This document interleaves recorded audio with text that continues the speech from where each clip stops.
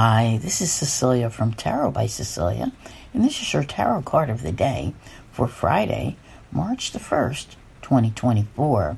The card, what a way to start the month, is the Death card from the Divine Diversity Tarot by artist Joe Phillips. Welcome to March, people. This is going to be an interesting month, and I believe in the long run, one which you will like much better than your February. Today the moon is in none other the intense sign of Scorpio, the sign which represents the Death card. I don't think there's any coincidence there.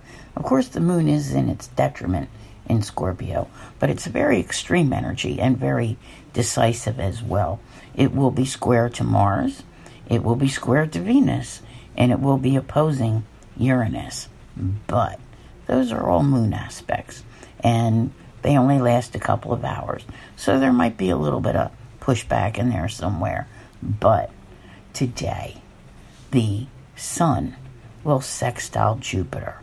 That's what we really want to think about here. This is a really feel-good transit.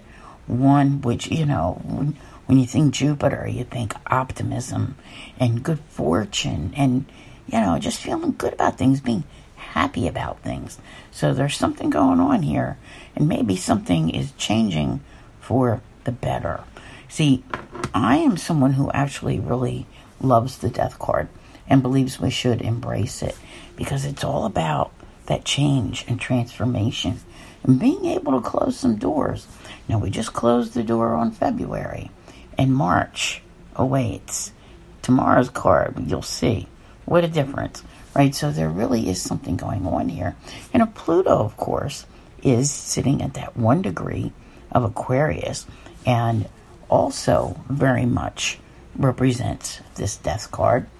There's a lot going on right now. And some of it, I have to admit, when you think about change, it often can be a bit uncomfortable. It's kind of like having growing pains, right?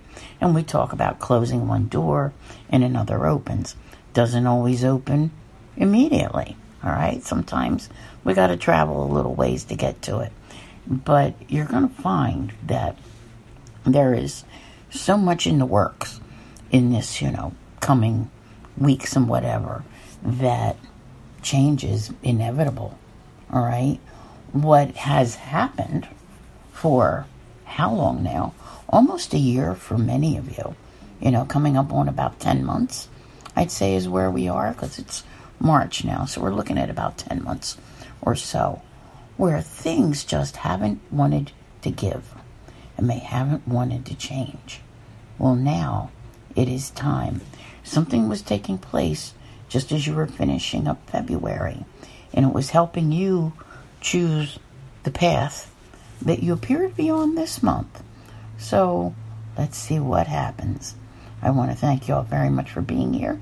I'll see you here again tomorrow. And as always, have a great day.